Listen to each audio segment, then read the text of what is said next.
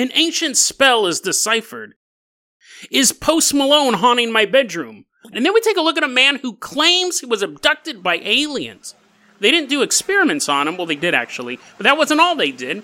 These aliens preached to him and showed him proof of God. Today on Dead Rabbit Radio.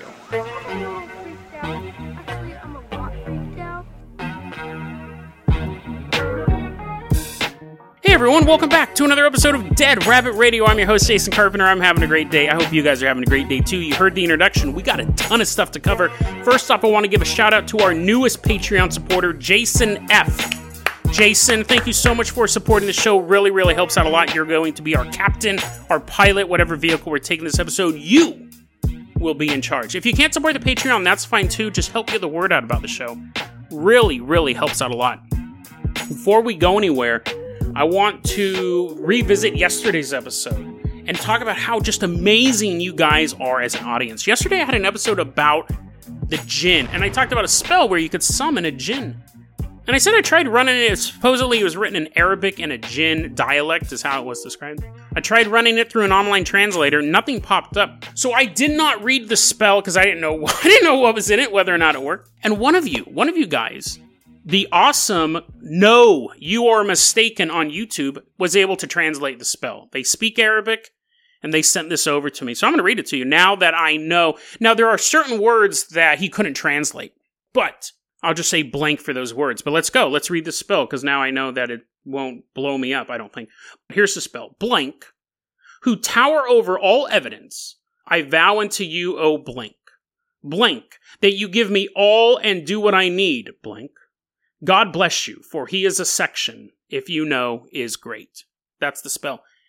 And No, You Are Mistaken went on to say that they're not a scholar of the Quran, but from what they can remember, the word evidence means all living creatures. So that first line would be blank, who tower over all living creatures. So I'm going to link the article that I had in yesterday's show notes and this one as well, so you can look at the name that I'm leaving out. Again, your mileage may vary. This spell may actually work. You summon a jinn, but I mean, you have to say it 1,000 times, and I would imagine you have to say it in the original Arabic with that word in there. So, you know, I'm not saying that you should summon a jinn. I'm definitely saying you should not summon a jinn, but it is interesting to have that information out there. And maybe you have like a jinn fetish. Maybe you grew up on I Dream a Genie. Maybe you're 80 years old.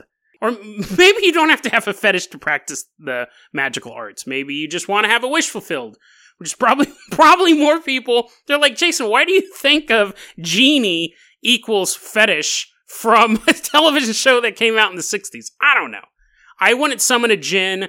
I wouldn't summon a genie. I really wouldn't summon anything. But our next story. Whoa, did you like that segue? Jason F. Let's fire up that Dead Rabbit dirigible and then walk back to my place, because we're not going to use it just yet. Lots of teases, lots of fast stuff this episode. Yesterday I talked about, I think my apartment's haunted by Post Malone.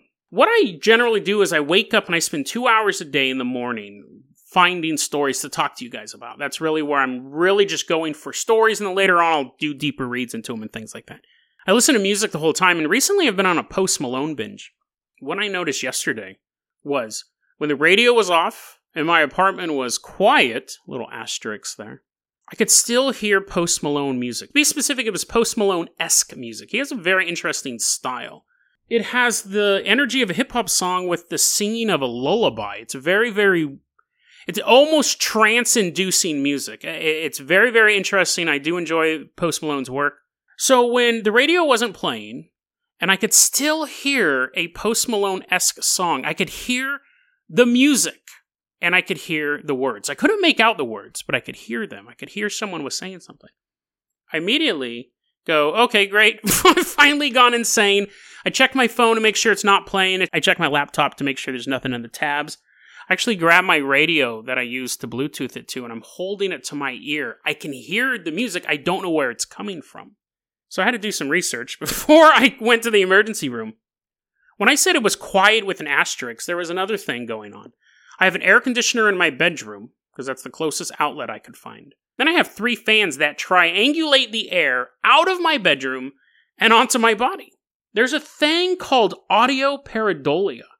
And it's the same thing, you know, when you look up at the sky and you can see a cat floating around. It's not a real cat. It'd be awesome if it was. Everyone would be a cat owner. Or maybe not. Maybe it'd be like, no, come home. They're all flown away. Our brain is a pattern recognition machine. So if there is white noise, our brain can perceive music. Because I had trained my brain over the past couple days just listening to nothing but Post Malone.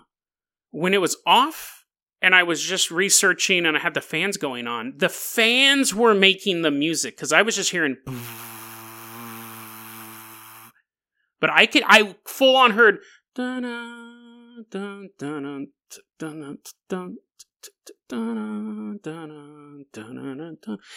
the songs would change after about 4 minutes.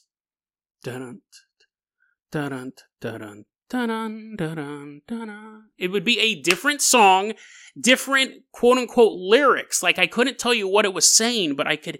You know how when you hear someone playing their music really loud, but they're 3 houses down? That's what it sounded like. I couldn't make out the words, but I could tell it was a song. Apparently, this is incredibly common, and some people have been going, because I was like, I'm losing my mind, dude. I was like, what is going on? I only heard it out of my right ear, because that's where my music's on the right side. I was like, have I damaged my hearing? Am I going insane? Did I summon a djinn? And they're stuck in my ear. What is going on? Apparently, this is so common, and some people have it for years. And this one guy was saying that when he was in World War II, he was on like a plane. He was on a transport plane. And he noticed that on these long flights, when the engine was just, and the wind against the metal of the plane, and German gunfire, he said he could hear the sounds of male choirs or classical music. Some people say they can actually, not only can they pick the genre, they can actually pick what the next song is going to be. They can go, I want something a little more upbeat. And they've trained their brains to be able to have their internal jukebox. It's a very, very interesting story because a lot of times pareidolia gets brought up when people see like demons in the smoke from the World Trade Center being collapsed. I didn't know it could be this advanced. I didn't know it could be this advanced, where I could actually hear different songs play the length of what a song normally is, and then would switch to another song. I went to bed, and when I woke up, it was gone, thankfully. But if it pops back up, you know, I'll try that trick. I'll try to pick a different song, or be like, I wonder what Britney Spears is putting out today, and then get some Britney Spears song. I don't know. I didn't know it could be that advanced. I know that if you look out and you see a dark shape in the middle of the forest, you may go, oh, that's Bigfoot. Oh, wait, no, that's just a shrub. Or you're in your bedroom and you wake up and you go, oh no, someone's in my bedroom. And then you realize, oh no, someone is in your bedroom, run. But on the off chance it's not tonight and there's not really a burglar in your bedroom, usually it's just a hat stand because you live in the 1940s and you threw your trench coat over the top of it. If it can be this advanced where I can hear lyrics and music, could that account for, like, moving ghosts? Could that account for shadow men? Could that account for UFOs in the absence of other stimuli or white noise stimuli? A heightened sense or a sense of relaxation? Could it explain all sorts of paranormal events? It's very interesting because I've always heard of pareidolia, but I did not know it could be that advanced. It would be an easy skeptical argument to go, oh, that's just that, and a lot of times say it's a trick of the light, a trick of your mind, or something like that, but I always didn't know how advanced it could be. It's called audio pareidolia, and there'll be show notes if you guys have ever suffered from it or enjoyed it. You could be snapping your fingers to a John T. tune right now, but it was not enjoyable because I didn't know what it was. Jason F., let's fire up that Carpenter copter. I don't care if I have enough time to talk about it. We're talking about it today. I think I do, though. We are headed out to Kensington, New Hampshire. Helicopters flying low. We're going back in time. We're going back into the time of 1965. It's September 3rd, 1965. On Monday's show, I talked about a television show called UFO Cover-Up Live. It was broadcast on Fox, the Fox network. And it was hosted by Mike Farrell. He was one of the stars from MASH. It was in 1988, and it featured 2 intelligence officers who their names were not revealed at the time, Falcon and Condor.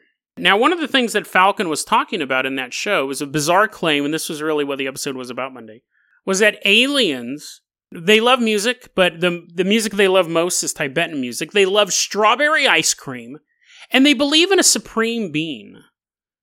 Now, on Monday's episode, I only talked about the strawberry ice cream connection. But remember those, if you didn't listen to the episode, I'm doing that little overview because all three of those things will play a part in this man's story. And I also want to say this too.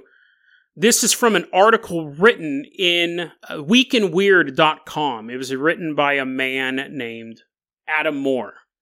The article was My Dad, the Alien Abductee, a story about the Army, ice cream, and the truth about extraterrestrials. September 3rd, 1965. We're in Kensington, New Hampshire. There was a group of UFO sightings. It was known as the Exeter Incident. It was just people looking up, seeing bright lights in the sky. Which, I mean, is fantastic, but we want a little bit more for this podcast. But I'm mentioning that for context. Because 4 days later and 20 miles away on September 7, 1965, we're going to meet a man named Carl Moore. He's working at the Peace Air Force Base. He was an airman second class. His job was to guard boxes, big crates. It was his job to just stand there and make sure nobody messed with the crates. Not the greatest job, not the funnest job. Actually, it would be kind of fun, really, because nowadays you could sit and just scroll on your phone, listen to Post Malone. But back then, I don't know if the military lets you do that. You're supposed to be doing guard duty or like playing Bejeweled. Carl Moore said he never asked what was in the boxes. He did his duty. Like, you want me to guard a box, I'll guard a box. It's super boring, but I was not curious about what was in the boxes. They wanted me there, I'm there. But on September 7th, he's working at the base, and he sees a craft in the distance. 1965, you don't have cameras. I mean, cameras existed, but you weren't really carrying them around. You definitely weren't carrying them around at an Air Force base. Hey, what are you doing with that, Carl? I figured since I didn't ask what was in the boxes, I was allowed to take pictures of other stuff. No, you numbskull. He doesn't have a camera with him. He does the next best thing. He pulls out a piece of paper, starts drawing a picture of what he's seen.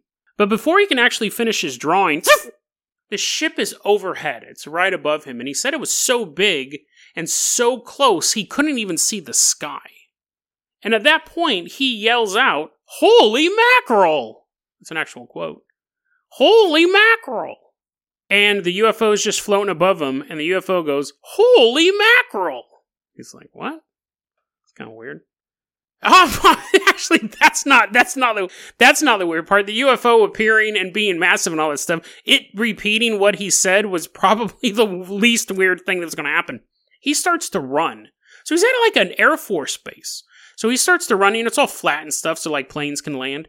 He's running, and he said no matter where I ran, the UFO was able to stay completely above me the whole time. And as he's yelling at it, it's repeating what he's saying back. Now, it's old-timey. If he's saying holy mackerel, he's probably like, well, son of a gun, kiss my knee and call me Margaret. Just all sorts of like old-timey things. And this UFO is blaring these old things back at him. Bee's knees! And then eventually he stops, and he goes, if you can copy that, try copying this. I would have loved it if he started breakdancing and then the UFO had to like battle dance him, but no. He goes, if you can copy that, try copying this. And he pulls out a card, like he had a card in his pocket and he was holding it up. And then the UFO, a door opened up and a bunch of gray aliens came out and proceeded to hit him with a rod in the back of the neck to paralyze him. And then they dragged him on the ship. So, don't do that. If you ever see an alien, don't ever pull out a card, because apparently they will take that as, oh, this guy wants to get beat up. This guy wants to be paralyzed and kidnapped. That's how they copy that, apparently. Try shaking hands with him, maybe give him a little, like a little wink to him, but do not pull out a business card. They drag him on the ship. He gets on the story is very, very weird, okay? And we're just getting started because he gets on the ship and his commanding officer is already on this alien craft. And the commanding officer goes, sorry about this, but this is actually quite routine. These aliens, as he's getting strapped down, the commanding officer is trying to calm him down. He's like, you pulled out a business card, didn't you? Yeah, rookie mistake. This is actually pretty routine. The U.S. government works with these aliens. They're just going to run a couple tests on you. Don't struggle. It's not going to be a big thing. Carl's sitting there, or laying there at this point, and he looks around and he takes in standard alien stuff. He sees there's gray aliens. He identifies two different types. There's larger ones, and they seem to be in control. And then there's smaller ones that just are kind of working, doing stuff. Paralyzing people? That's the fun job, really.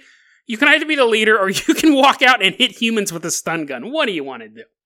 He said that the big alien was talking to him and was just kind of trying to project images into his head. And he goes, I felt like I could dismiss them away, like I could wave them away. Like I was actually seeing their true nature. So it's possible that they were trying to create either false memories or a time skip, erase everything that's going on. It's also possible that his commanding officer may not have been on the ship at all. That could have been the large alien at first, projecting himself as a commanding officer because it's someone who is so dedicated to the service that they won't even ask what's in the box. What's in the box? They won't ask that.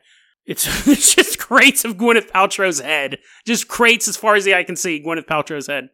That's possible. But then he goes, I kept feeling like the lead alien was trying to put images in my head and I was able to push them away. Now, he was abducted several times, though. This wasn't the only time he was abducted. And they were doing testing on him and things like that. The commanding officer's like, oh, I got to get to work, honey. Yeah, Carl's about to get abducted again. I got to give him a speech. Oh, yeah, I know. Just another day working for the U.S. military. Commanding officer's just smoking cigarettes all day long in the back of the ship. He's like, actually, it's a pretty cozy job. I wish I was able to stun people in the back of the head. Through the testing, they revealed to Carl he has a behavior disorder.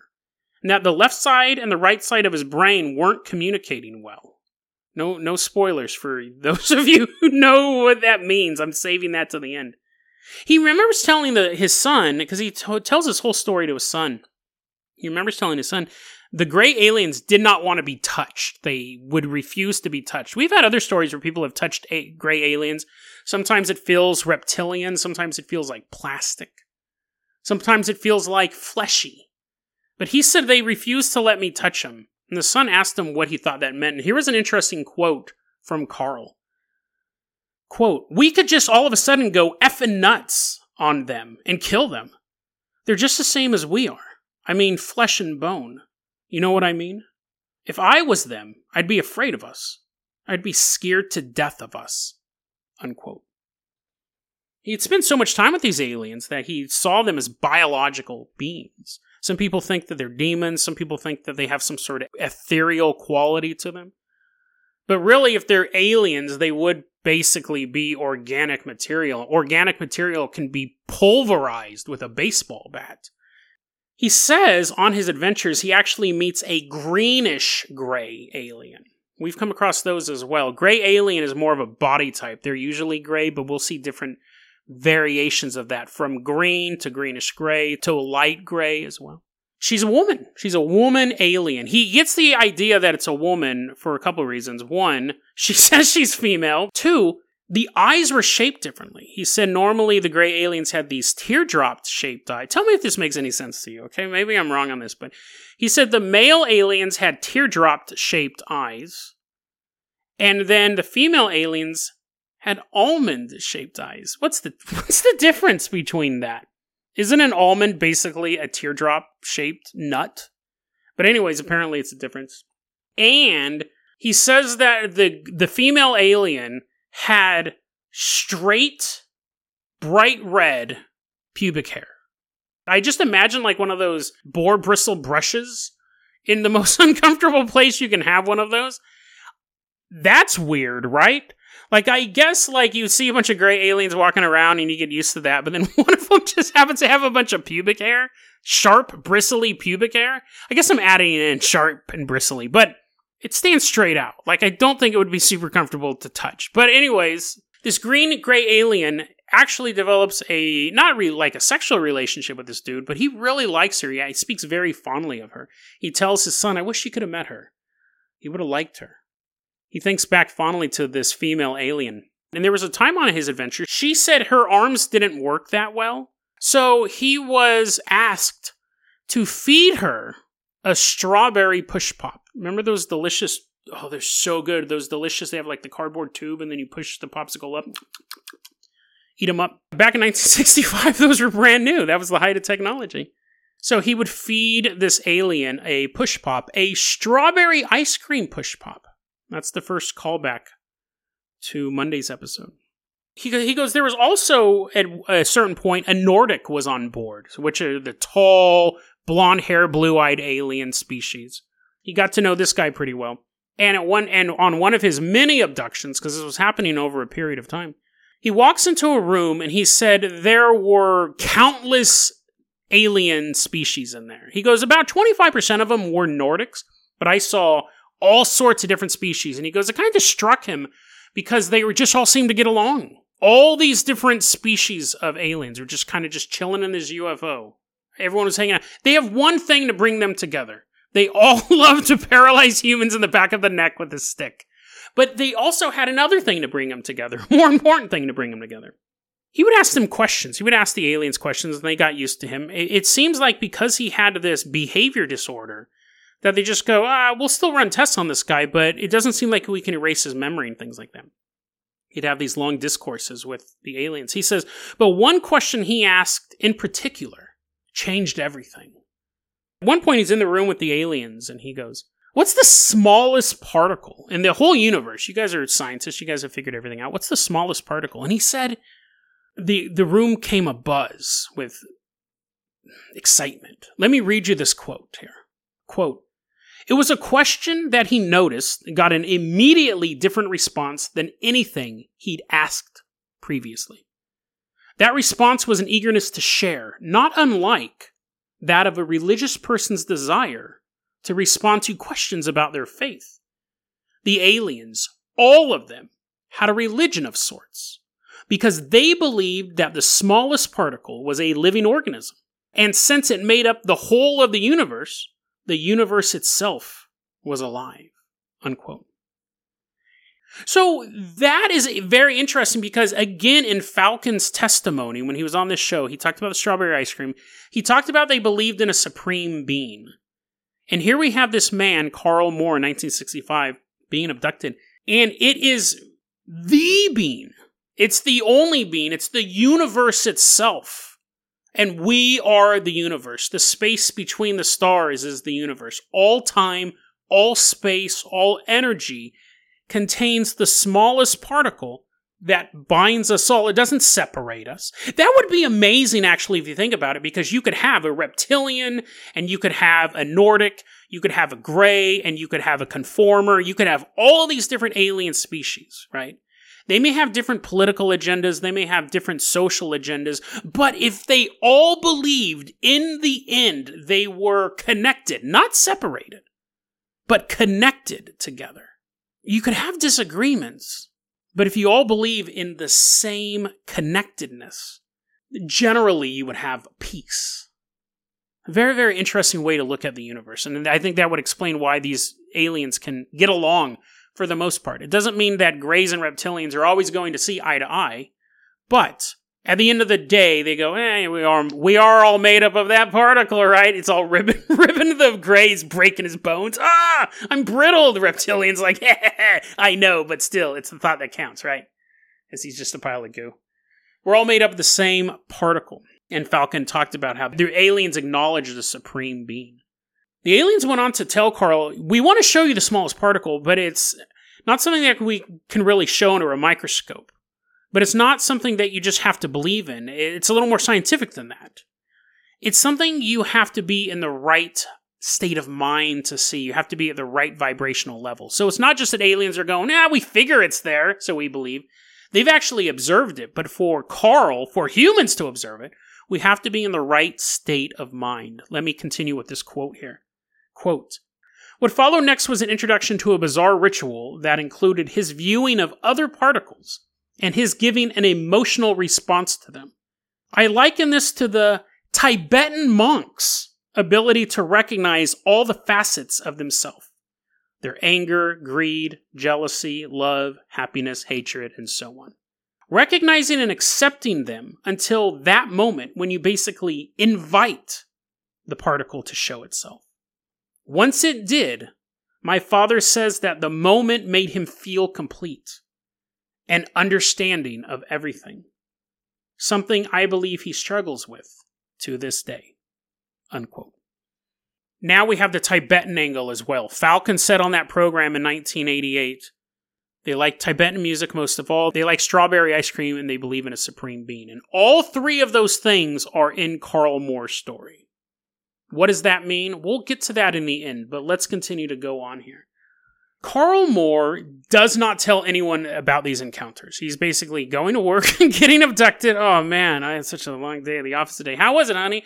Oh, it was fine. It was just guarding a box. He's rubbing the back of his neck. Oh man, can't they just let me walk on the ship at this point?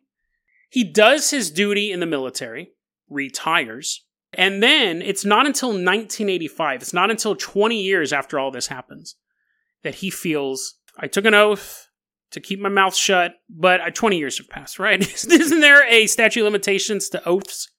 So in 1985, he starts telling close friends of his, back in 1965, remember how I had that fear of being paralyzed? They're like, yeah, that was weird. He goes, oh, here's why. I got abducted. And the friends don't really believe him. At best, they just kind of go, you're just joking with me. At worst, they laughed in his face. Now, his son, Adam Moore, said that he was told these stories as well. He didn't really know how to take him. He was actually really young. He was like in the second grade. First or second grade, his dad starts telling him these stories. It's not a bedtime story you want to hear. Once upon a time, there was a man. It was your father. And he was paralyzed by a bunch of aliens. What? No, I don't want to go to sleep. The son, even as a kid, is like, that just doesn't sound right. What?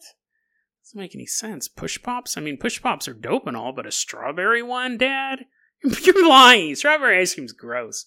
In 1988, Adam Moore is in third grade, and his dad, Carl Moore, are watching a program called UFO Cover-Up Live.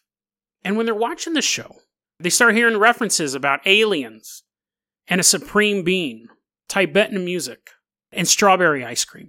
And Adam says, when I heard the one guy talk about strawberry ice cream, I looked at my dad and I thought, he's telling the truth. Because out of every possible type of food, for it to even be ice cream, and then for it to be specifically strawberry ice cream, he thought, how could my dad have made up the story? And he goes, my dad had not contacted the show. He goes, I know my dad wasn't Falcon. I know that. He wasn't on television. He didn't have the ability to create a doppelganger. He didn't contact the show. So how could he have made up a story for years talking about aliens and strawberry ice cream and then watching this television program and somebody else making that connection? So that was when Adam Moore actually believed his father had multiple experiences with aliens and believed his stories. The story has an interesting part. Adam included it halfway through his article, and I'm saving it to the end because I want to really let you digest it. When Carl Moore was being tested by the aliens, they said he had a behavior disorder, that the left side of his brain and the right side of the brain couldn't communicate as well. He didn't know what they were talking about. Later on in life, he was diagnosed with schizophrenia. I know that may discount everything we talked about before. And Adam said in this article, okay, now guys, even though that may make you disregard everything, I think I have evidence at the ending that will show you that it was true, and that was the evidence about the program and strawberry ice cream and things like that. The reason why I'm saving it to the end, because I really want to digest and kind of go over it. We can say Carl Moore's experiences were all just based on some sort of delusion. Maybe he was reading Weird Science comic books at the time and was having delusions at the time, seeing these things. It's possible that he recreated these stories in his head. He never experienced anything. It was a long, dull days guarding boxes. In 1980, let's say he had a breakdown. I don't know, but in 1980, something sparks and it creates the memories. None of that stuff ever happened. He wasn't even delusional. He wasn't even having memories of the delusion. Those are definitely possible. The stories on UFO Cover-Up Live, stories Falcon was telling, Falcon ended up being outed as a disinformation agent. He actually outed himself and said, I used to work for the Air Force, which is the same branch Carl worked for. I used to work for the Air Force. Now I'm speaking the truth. Now I'm out talking, telling you real stuff. But back in the day, I used to make up stories to make you guys look bad.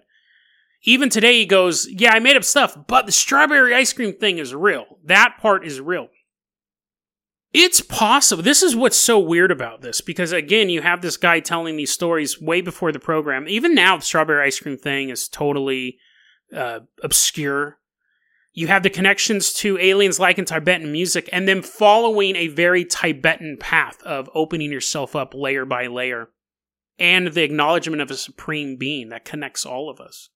It's possible that as Falcon was compiling stories and dissecting them and figuring out, I can leave a little bit of this truth in, but the rest of it's going to be phony. And he's spreading all these lies and taking in all of these truths and turning them into half-truths and things like that as he's working in the Air Force and doing this thing. It comes across his desk, the story of Carl Moore. And he's looking at this, and he's laughing at this because it's so ridiculous. And he goes, I don't even have to add anything to this. I could just release this in full. People would think it was disinformation.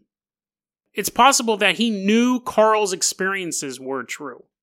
He takes that file, keeps it in his mind, destroys all evidence of it, and plots another fabulous tale to release to the media. It's interesting to think that a man who is so jaded that he knows something is true, he knows the people who are coming forward talking about UFOs are speaking the truth, he's so callous and jaded, he makes them look like liars and releases fake information to deceive a nation, to deceive the world. That was his job. Think about how jaded you have to be to do that. And something touched that jaded man's heart. Something stuck with him for so long that out of all of the stuff that he heard was true, and the mountains of BS he used to cover it up, a story of universal brotherhood, of strawberry ice cream, stuck with him that whole time. To me, that makes me think even more that it's true. Just because a man has schizophrenia doesn't necessarily mean that everything he says will be false. It could be the reason why he remembers the story. This story touched Falcon's heart so much that it stuck with him over the years, over the decades. So when he has the chance to tell it live on television, he, in a few sentences, summarizes Carl Moore's story. It shows that there is an alien universal brotherhood. The reason why our species isn't part of it is because we can't see that particle yet. The aliens know that even if they came down in the ships, until humanity was able to look within themselves and then look at each individual piece of the universe, how it relates to ourselves, how it relates to each other, how it relates to the whole and to the nothing. All the disclosure, all the alien ships, all the flashy ray guns wouldn't mean anything. Humanity is always on the verge of separating. We're always on the verge of pushing the other away. Would you want to have first contact with a group of people like that? Would you want to announce your existence to a group of people who can't look at the smallest particle because they can barely look at themselves in the mirror? Think about it. Humans are so far behind alien evolution, not just technologically, but spiritually. If this story is true, we're not even close. Humanity is basically the universe's equivalent of your loser sister-in-law at this point. Everyone else has gotten their act together but us. We're still trying to figure things out. We're still trying to find our vision. And the rest of the universal family is, they're trying to be nice to us, but behind closed doors, they're just kind of shaking their heads and being like, get it together. You're 4 billion years old. It's time to grow up. That's the reason why aliens don't make first contact. It's the same reason why you don't call your friend who's always bumming money off of you. Who wants to make first contact with someone who doesn't have their life together, especially at the age of 4 billion? Aliens know that first contact isn't just them coming down and us shaking hands and exchanging business cards. Hey, while you're here, you think you can cure some diseases? Hey, while you're here, do you think you can give us some of that warp drive technology? And you know we will do that. Aliens will not make first contact until they believe humans can actually have a worthwhile conversation with them. DeadRabbitRadio@gmail.com is going to be your email address. You can also hit us up at Facebook.com/DeadRabbitRadio. Twitter is @DeadRabbitRadio. Dead Rabbit Radio is the daily paranormal conspiracy and true crime podcast. You don't have to listen to it every day, but I'm glad you listened to it today. Have a great one, guys.